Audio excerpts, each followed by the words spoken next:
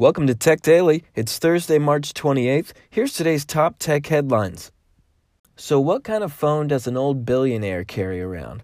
Well, Warren Buffett gave an interview on CNBC today and showed off his flip phone, some $20 Samsung piece of junk.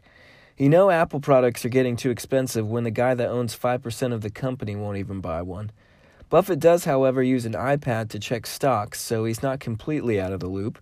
Apple CEO Tim Cook is on record saying he will personally fly out to Omaha and help set up Warren Buffett's new iPhone, should he choose to make the switch.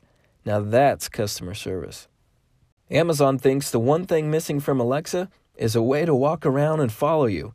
Amazon's head Alexa scientist says the voice assistant would be a lot smarter if it had a body and camera to follow you around all day.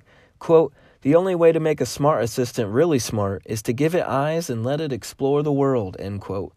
Bloomberg did have a report last year about Amazon working on Alexa robots. Plus, Amazon runs their warehouses with robots. So I'd say it's only a matter of time before we're saying, "Alexa, leave me alone." April Fool's Day is coming up, and some tech companies just love to release fake products or make funny announcements.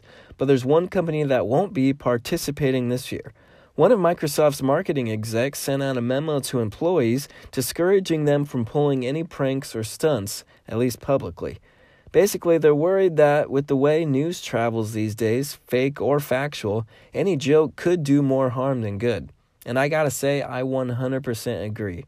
I think these goofy product announcements have run their course.